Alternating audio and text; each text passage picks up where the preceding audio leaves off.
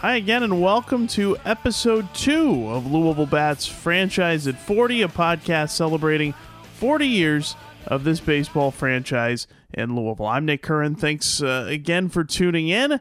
We invite you to rate, subscribe, comment, leave a like, whatever you can do, however you're checked in with us on SoundCloud, Stitcher, iTunes, any of those ways you can get the podcast. Very excited about today's episode and excited about last week's episode. If you missed it, Bats team president Greg Galliette, our guest, the longest tenured employee ever of the Bats, going back to 1984. The franchise began, of course, in 1982, and a great conversation with Greg. You can find that in the archives. Again, any of the places mentioned, SoundCloud, iTunes, and Stitcher. Invite you to check that out if you missed it. From one team president to another this week. Very excited about this week's episode.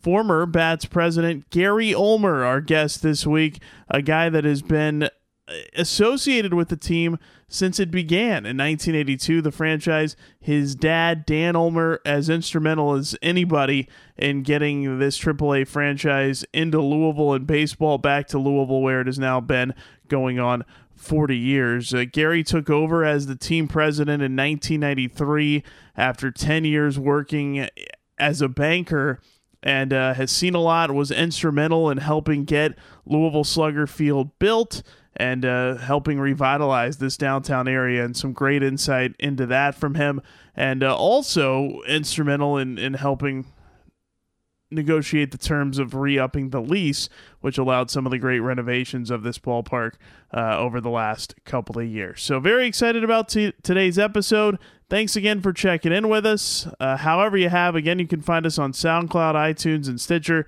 and enjoy this episode. Former Bats president Gary Ulmer, our guest. It is Louisville Bats Franchise at 40. Gary, how are you? Great to see you. Good morning, Nick. Great to be in the ballpark. Yeah, great to see you here, and of course it's snowing, so it's not exactly baseball weather, but we'll look forward to spring as always. As we're recording this, it is snowing outside. It is very cold, but hopefully this will bring about warm thoughts as we kind of jump into this. Wanted to start out was looking through some old stuff here. 40th anniversary of the franchise and baseball coming back to Louisville in 1982. Found this 1991 media guide. At that point, it was looking back at the last decade of baseball, and there's a story in here about the 1981 strike in Major League Baseball, and it talks about how your dad Dan and you went to New York to see the St. Louis Cardinals play the Mets, but that didn't happen because there was a strike in June, and it said you sat in a hotel room and watched AAA baseball on television, and that kind of helped spark the idea of why not have this back in Louisville, as there was nothing else going on with the major leagues on strike. What do you remember about that trip? Well, true. Louisville has incredibly rich baseball history. There had been baseball in Louisville almost continuously for many years. And when baseball left Louisville, basically when University of Louisville football was becoming a little more successful, and baseball just kind of got the boot out of Oak Cardinal Stadium. And so as we head into the early 80s, I think we were the largest market in the country that had nothing, no minor league sports, etc. And, my dad, frankly, was kind of the person back then that said, how can that be? And so I think the strike, did kind of result in saying, let's maybe from a community standpoint, let's take a look at this.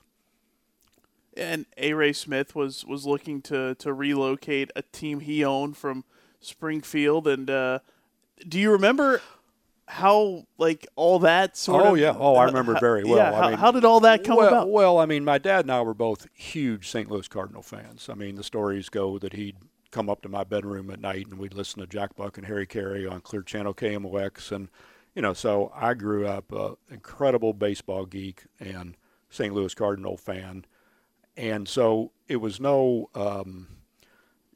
great surprise that the first target would be the Cardinal affiliate in Springfield, because it was a AAA team playing in a very, very small market with limited attendance and clearly, limited ability to generate revenues. And so, frankly, Dad kind of looked at what's I hate to say the weakest sort of team out in the region, but it would probably be the team playing in the smallest market. So at that time, it didn't take a lot of discussion could you move a team from Springfield to a major market like Louisville? And obviously St. Louis, it's a good market here for the Cardinals. And so it all happened pretty quickly, really. Yeah, and kind of give us the sense of here back then. I know you mentioned a lot of the sports that had been here and moved away. Obviously, the Red Sox AAA had been here and moved away kind of in favor of Louisville football there at what became Cardinal Stadium. There wasn't just a lot here outside, I guess, of the University of Louisville's sports. And give us an idea of the landscape of the time and the perspective back here of being able to get the team here. That's exactly right. I mean, and so as this developed in 1981, all of a sudden the community was looking for something, in my opinion and others. So the community rallied around the cause of fixing up Old Cardinal Stadium for baseball, and so the city and the county and the governor and everybody helped and provided some funding. But back then there was we had people collecting money at street corners. I mean, there was baseball stickers saying "Baseball, a great catch for Louisville" that were distributed by the thousands and thousands. And so all of a sudden the community, I think, got it that we're really lacking something here. And that led to the great success in 1982 and 1983 that nobody predicted. I mean, on opening night in 1982, the stadium PA system didn't even work. And I worked for the team then. I mean, we were out, putting a net up in right field in the afternoon before the game happened, and no idea that we had a small staff and small concession operation. And next thing you know, people just came by the thousands. I mean, it's incredible, and I want to get to that in just a second. One more about kind of things coming back. What do you remember? How much did you interact with a guy that we've talked to Greg about on the podcast, and I know was an eccentric, very interesting fellow, and that's A. Ray Smith. How much interaction did you have with him as he was kind of the showman, I guess, of bringing baseball to town? I worked for the team the first 2 years just as an intern in 1982 and 83, and then left. But back then, every day, because we weren't prepared. We had a very small staff. So those of us in the front office, we did everything. I mean, we'd be jumping in there to wrap hot dogs or to sell tickets or to take tickets, clean up messes in the stadium, and so interacted with them every day. And I think that he was a marketing guy. I mean, he was a larger-than-life guy. Behind the scenes, things were a little rough because we, as I say, we really didn't have the staff, and he was coming from a very, very small operation drawing 100,000 people, and now we've got hundreds and hundreds of thousands of people coming in the ballpark. So behind the scenes, it was a little rough, but to the fans, it was great because everybody wanted to be a part of a success story, and that's what it was. It was, and you mentioned opening night there in 1982, the team back. I think I read you talked about the stadium PA not working. Yeah. Steve Bugs out there with a megahorn or whatever. Yeah, that's just unbelievable. Great story. Yeah. I think I also read that there was some sort of water coming up near second base, like 45 minutes before first pitch or something like that. So a lot of things that had to be taken care of, and as you said, everyone out working on it, and then those 2 seasons, 82 with baseball returning, and then obviously 1 million fans through the gates in 1983. And you were around for both of those years. Just, I mean, had to have been amazing just to see the response to the team. Well, it was incredible, really. And of course, for me personally, the Cardinals won the World Series in 1982. So I went to every World Series game, all 4 of them in St. Louis, as well as playoff games, and a lot of talent on the field. And so it was just for a young single person, me right out of college, it was it was pretty incredible. What about it made a lot of sense, and I know there's a lot of Red Sox fans here from that connection. Yeah. There are a lot of Reds fans here now, obviously. But it seemed like at that time the Cardinals a great fit here regionally, and there's still a lot of Cardinals fans. I know you were a Cardinals fan before the team moved here, but it feels like there's still a lot of Cardinals fans entrenched here, largely because of that history of the AAA operation being here so long. Well, I think so. And again, as I mentioned, the Cardinals were in the World Series 3 times in the 80s, and that was something to be proud of when you were their AAA affiliate.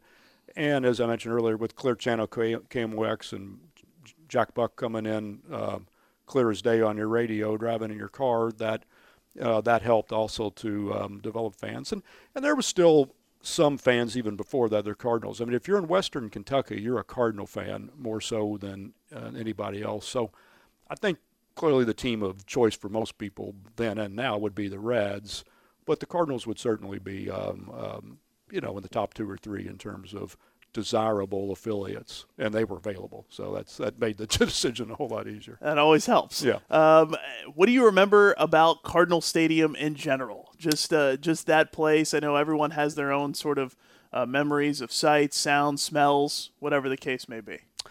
Well, I grew up running around Cardinal Stadium going to U of L football games since I was a little kid. So I was very familiar with the stadium, and at the time it seemed like a palace to me. Big and clearly the ability to handle large crowds, and short of what was a really short right field porch from a home run standpoint, it played big out in left field and very big out in center. And back then it was AstroTurf or artificial surface, but that was somewhat of the norm. That bothered me greatly. Come the 90s later when I was back, but it was nice. The big open concourse with plenty of room to walk around. So years later, obviously as you know, we went from kind of first in attendance and ballparks and thing to, I know I'm jumping around a little bit, but what a lot of people don't know is Louisville was credited with leading a great resurgence in minor league baseball in a period of time where mom and pops sold out the local groups like the one we had here, and so stadiums started being built. And so fast forward 10, 15 years later, we were no longer at the top of the heap, mostly because other people had built stadiums all across the country. So Cardinal Stadium seemed like a palace to me in the early 80s, not so much so in the 90s. Sure. And you mentioned you were working for the team as an intern, then you left. I think you were in the banking business, right, for about 10 years. Yeah, and 10, 11 years. And then took over as team president in 1993. I would imagine that was a thrill of an opportunity to be able to jump back into baseball. Well, sure. The bank that I worked for, and I really enjoyed my banking career, and credit that with giving me this skills and ability, or whatnot. Not that I'm trying to give myself a nod that I've got skills and ability, but I understood finance and accounting and could make budgets and financial statements and all that kind of thing. So the banking prepared me to come back in and be able to help with, certainly with the help of others here, of operating a small business. But at the time, the bank that I worked for had just been purchased by a large out-of-state bank. And I thought, if there's ever a time to not live through that merger the next few years and take a chance, it's now. And so I literally was the first employee at Old Liberty National Bank here that left after the takeover was announced. And so the timing was such, I thought I'll give this a try, and if it doesn't work, then I'll be a banker somewhere else. And it worked out pretty darn well. Well, it worked out mostly due to the stadium, and we can get into that for a minute, but if you want. But I basically after a few years in the mid '90s, it became very apparent that we were not keeping up with others in AAA, and we waited a number of years because U of L was trying to build their stadium, which became Papa John's, obviously, but it took a while. And it was going to be 93, and then it was going to be 94, 95. And then finally, when they moved out, the thought was that we can renovate the stadium better for baseball. That meant get rid of the artificial surface and reconfigure the stadium and build some suites and maybe shrink it and do a number of things. And the price tag of that got to be so extensive that that's when Jerry Abramson kind of swooped in, and he and I talked like, well, if we're going to spend $15 or $20 million on a 50-year-old stadium and it's still going to need to maybe be artificial turf to accommodate the fair, et cetera, let's look at doing something else downtown. So that, had that not occurred, I would have not been here all these years. But again, we got very fortunate as we got into the stadium development. Yeah, and that's the interesting thing, going back and reading some newspaper articles from the time, and you mentioned the new U of L football stadium and that being built. What do you remember, Jerry Abramson, you talked about, the former mayor of Louisville, stepped in and was a big part of getting this done as well, along with you. The sort of, I guess there had to be a swaying of public opinion to want to have a ballpark downtown as opposed to renovating the old place, right? I know there was, to some degree, different opinions about it from reading articles around that time. Very much so. A lot of people thought that Old Cardinal Stadium is a state facility, so the state would help. The infrastructure was there, the parking, some access off the interstates, and a lot of people were used to going to Old Cardinal Stadium. Some people thought, well, what do you mean downtown? You mean we'd have to come downtown at night and park our car? And so, there was certainly two sides of the story there in terms of opinion. For me personally, there wasn't, because I was a downtown person. I'd worked in the downtown as a banker. And for me, selfishly, it was downtown or nothing, because I would have quit and done something else. I mean, in other words, the downtown stadium was all that I personally was interested in. And as people have given me some credit for vision and all that, there was no real vision. I don't know if it'd work or not, but if it didn't, I'd do something else. But I really was a downtown believer. And so when Jerry and I were friends because we'd worked together on other projects downtown, and I think we had mutual respect and trust for each other. So once we kind of got into the talking about it, and then when we identified this site, which was a scrapyard, that was the gateway into Louisville, and determined that a footprint of a baseball stadium would fit on the scrapyard, even though the city didn't own the scrapyard, and that was another issue. But I think the community invested a lot of money in our beautiful waterfront park, and yet there's a massive scrapyard sitting next to it. So I think when others sort of realized that a ballpark could be on this site, then all of a sudden there wasn't many naysayers. Once the project got rolling, everybody pretty much jumped on board. And the only real issues that I had, and I stood up in front of the Booster Club at Cardinal Stadium, was really safety. I mean, we had to convince the people that it's going to be safe. And I remember going to talk to, at the time, Major Don Burbrink, who was the commander of the area, and I said, Don, and I know him, good guy, Don, we got to have your help and everyone's help to make sure that people understand that they're safe and secure. So that was really the only issue. You mentioned this site where the ballpark is. Was that just a situation of was there other places looked at, or was it just that, hey, this is where it's going to work, and this is where there's space, and this is where it makes the most sense? And there was only one other spot, and that was down Main Street at the 8th or 9th street area, where there was, I think, barrels and things stored, and but I just didn't really.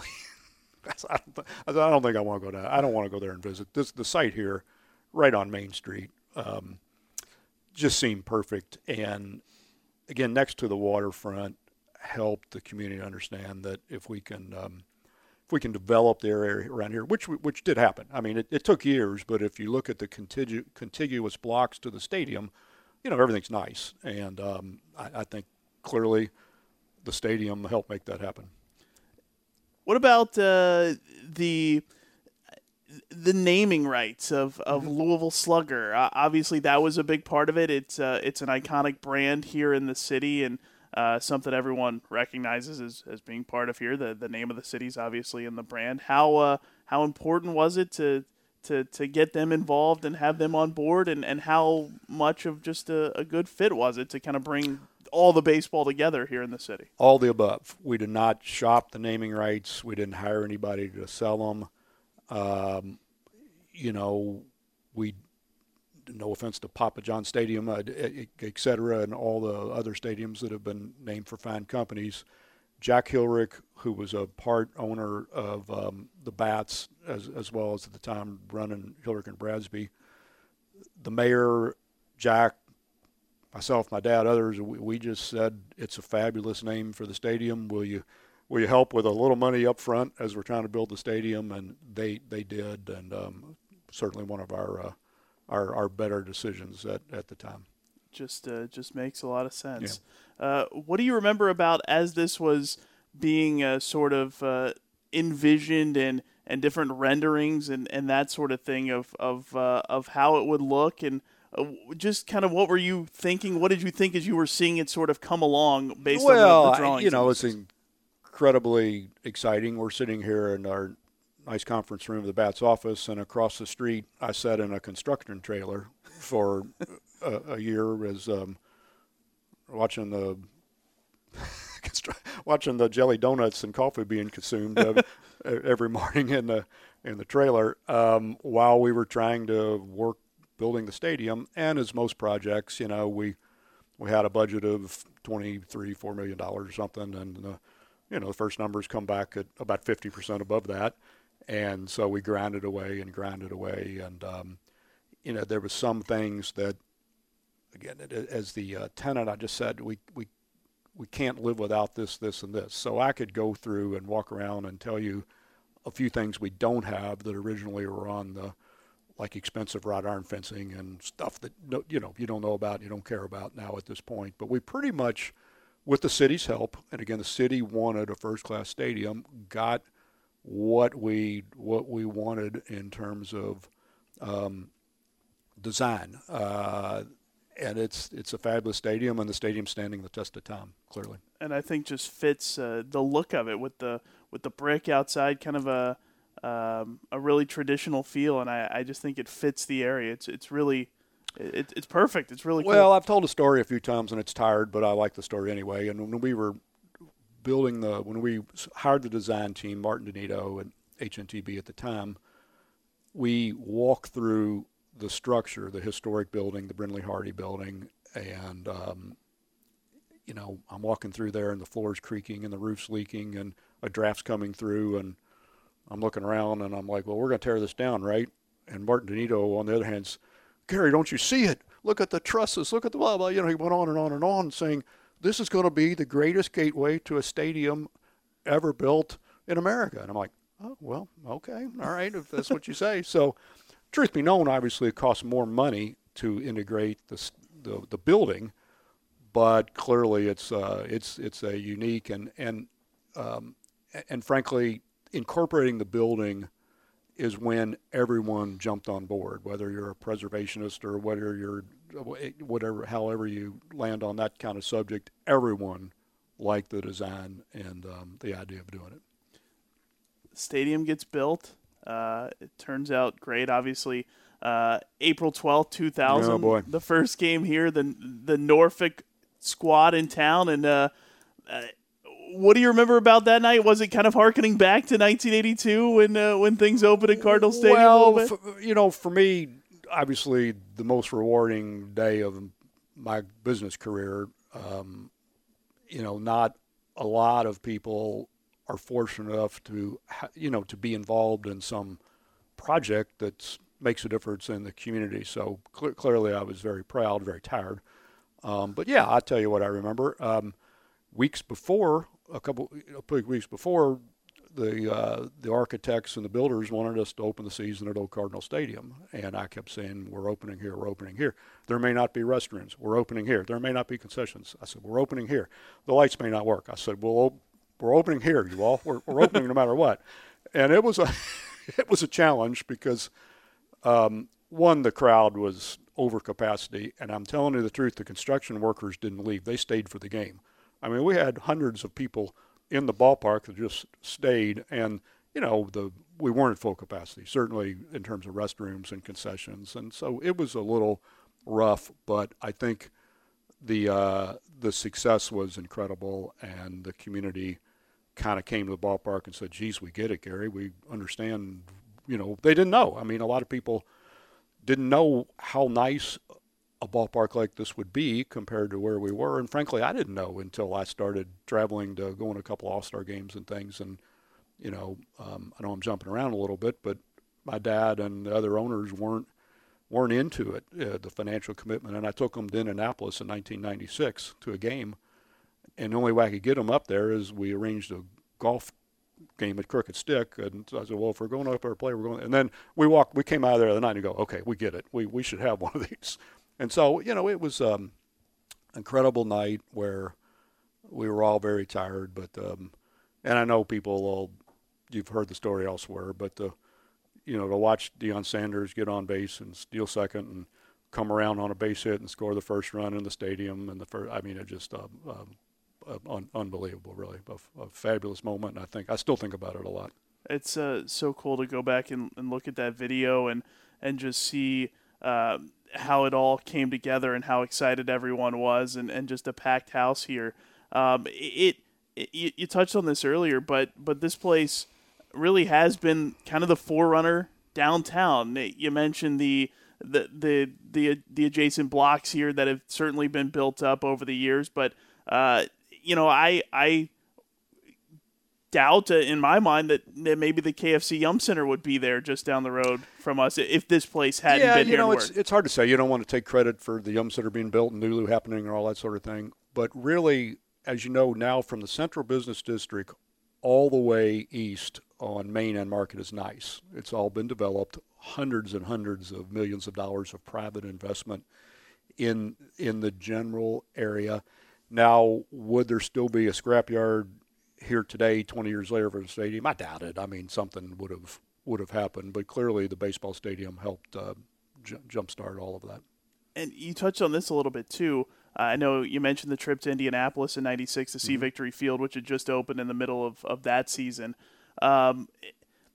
This place, maybe Indy was first, but it feels like this also sort of continued / maybe got other places to want to move ballparks downtown. After this ballpark opened, not long after, Toledo opened a downtown ballpark. Columbus kind of followed suit. And it seems like, I don't know if this was the trendsetter, but it certainly further validated maybe other organizations' decision to move downtown. Oh, I think so. I think that it was, a lot of communities were looking at it. And I'm trying to think where I traveled to look at other ballparks. Obviously, Indianapolis, I went to Syracuse and Rochester, been to Buffalo. I'm trying to think where else we might have gone to look where ballparks had been built. So on the one hand, I think we benefited from being able to see some other ballparks and say, gosh, this is a good idea, but we can do something better. And so when we came and built our ballpark, then others did the same thing. We opened, I think, the same year as Memphis. But I think that's why we've come in here and done some renovations. And, I fought for every fixed seat at the time for the biggest capacity we can get, including the bleachers. And now, the trend in some of the stadiums that have built since ours are not quite the capacity. You don't need it, but more congregating areas. And so that's what we've done here with the renovation. So, but yes, I think that I think what I saw happen in Indianapolis, then someone else sees what we were able to accomplish here and takes that as the reason to go forward and try to build a downtown stadium. It's really cool how all that kind of comes together.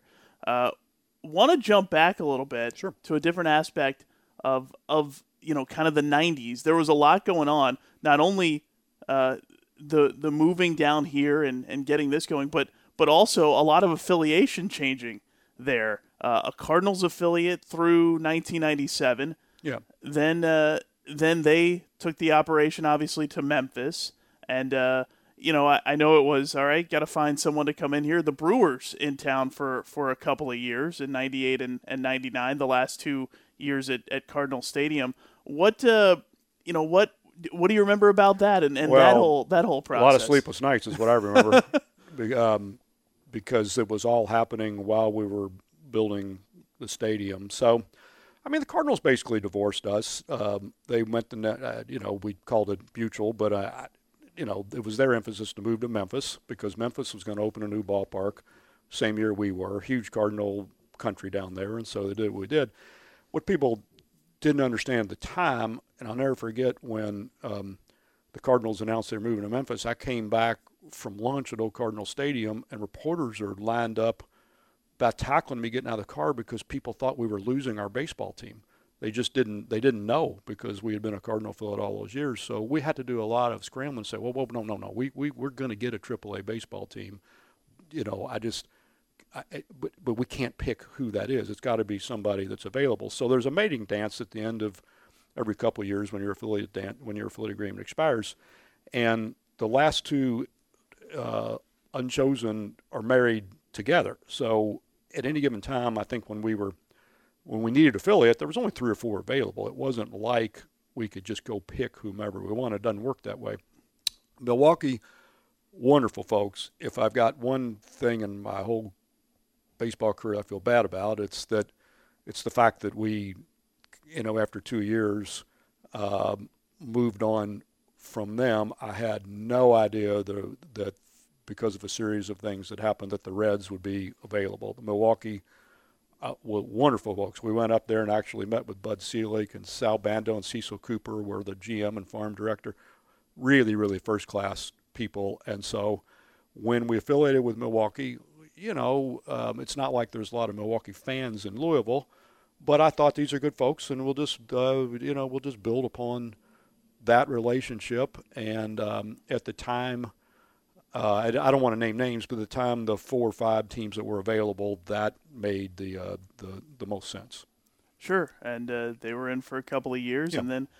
and then you mentioned it, that the Reds become available, and that just makes all the sense in the world given the geography and the opportunity to sort of have that excitement moving into the new stadium as well. I think when we announced the Reds affiliation and we were going to open the stadium as a Reds affiliate, people were like, oh, wow, how did we do that? And once again, it's kind of lucky. But clearly the Reds are the team of choice in terms of fans. So I'll have to admit that in '97 we started building the stadium, I had no idea that we could actually open as a Reds affiliate. But the Reds were looking for a change, and we knew them, and happened pretty quickly. And obviously Milwaukee was a bit surprised, and like I've already said, I have to apologize for you need to. I think we all believe in building long-term relationships, so I feel bad about that one, but there was just no, from a business standpoint and a community standpoint, the Reds were available, and we jumped on it. And obviously it's been the rest of the story has been still here all these years later with the Reds affiliation. Jumping back into some of the stuff here in this ballpark, as the team was here, you were the International League Executive of the Year in 2007, and then there was the All-Star Game here in 2008, the AAA All-Star Game. I would imagine that was another time with a lot of work, but a lot of really cool stuff to have that here. Yeah, the All-Star Game is something that we needed to do at some point, and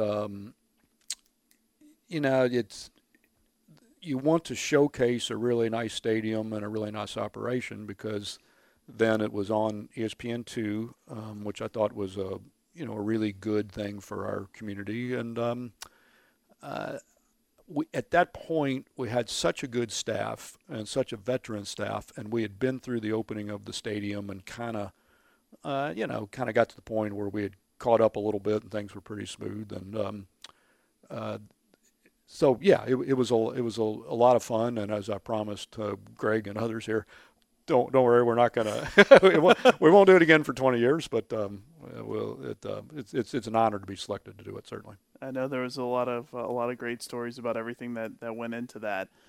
More recently, obviously, you decided to step down as president after the 2019 season, but in leading up to that. You talked about it a little bit. The renovations that have taken place. I know you were a big part of helping extend the lease here Right. for the Bats in this ballpark, and all the new stuff that is around now. A couple of new bars, the new obviously the suites renovated, the new club level, and all of those improvements that have taken place over the last couple of years. You were a big part of that, and what about that process and deciding what needed to be done to continue to move forward here? Well, again, the city of Louisville's been a great partner, and I think that when we kind of got with the city and said, look what the stadium's done, and obviously we've been paying you a lease payment for all these years, and basically the city's recouped, most of the principal they paid for the stadium, and it's time to sign a new lease, protect baseball, keep it here forever, and invest back into the stadium. So, as usual, when we got in the process, we had about $30 million worth of good ideas and $12 million to spend. And some of those dollars had to go on things the fans don't see, to mechanicals and roofs and, bricks and mortar and painting, and, to make sure the stadium's in good shape. So we came away with about $8 million worth of money to spend to enhance the stadium. As I alluded to earlier, the stadium capacity was actually bigger than we really needed. We don't need the seats in the far right field area, for example, and we needed some shade protection, and we needed better amenities and things that young people want. So what you find when you go to Columbus or Nashville or people that have built stadiums later, the capacity is smaller, fixed seats are smaller, but there's more areas to congregate in and stand and have a beer, et cetera, as opposed to sitting in a fixed seat down the corner. I think we've addressed a lot of that. And really, this year I'm looking forward to, because we've had COVID, and the last year a lot of those things I'm mentioning were still being worked on even during the season. I think when the fans walk in this April, you'll see a really, really nice stadium that, again, will stand the test of time. Yeah, and I think it's just kind of cool how it all fits together. It's always kind of moving forward. Baseball came back at Cardinal Stadium, was great. Then, needed something new, moved downtown, and this place has been excellent, but needed a little bit of some additions, and now here they are, and they've turned out great. And like you, looking forward to everyone being able to get back here as the season gets going. But it's kind of some symmetry as everything just keeps moving forward. Yeah, you got to keep investing. I went to one stadium that was built right before ours was built one time, and maybe it was about 12 years old, and I was like, oh my gosh, they're not doing anything here. You could, if to meet our standards, we would have had to come in and spend $1 million quickly just on things that were in disrepair and deferred maintenance. So, these are big facilities, and you got to continue to invest. Definitely have seen in the travel some that maybe have not stood up as well. Well, you more than anybody would know that, and I'm sure that you see some differences. I mean, clearly some places where it's spick and span, and money is it is spent wisely on the stadium, and I'm sure you see some places where they're a little behind. Yeah, there's no question about that. I guess a way to sort of wrap it up. And really appreciate your time. This has been this is fun for me. Always great to be at the ballpark. Thank you, Nick. This has been some great stuff. But just how proud are you to have, and how maybe not surprised, but just how neat is it? And could you have ever envisioned when baseball comes back here, you're involved with it in 1982, to see it now, fast forward 40 years later, where it's come from and all the successes over the years to now being in this place downtown. Just how thrilling is that for you to look back and kind of see it? Well, personally, I've been fortunate, but frankly, been lucky. I didn't have any great vision. I mean, I already told you I went to work in the 90s and saw we're going nowhere fast in the old stadium, and so the stadium just was something, as you can tell, I'm very, very proud of, and enabled me to have a great long-term career that I certainly didn't expect back in the 90s. And, and really, the stadium is, and the position that I've had here has helped me do a lot of things that I like, highly involved in the community and serve on a lot of boards and chair boards and all that sort of thing. And so it really kind of helped me personally, fulfill a number of things that I was looking for and I'm proud of. I'm very proud of the stadium, obviously, as you can tell. And, haven't been in it this winter and walking in today, I still have the same feeling.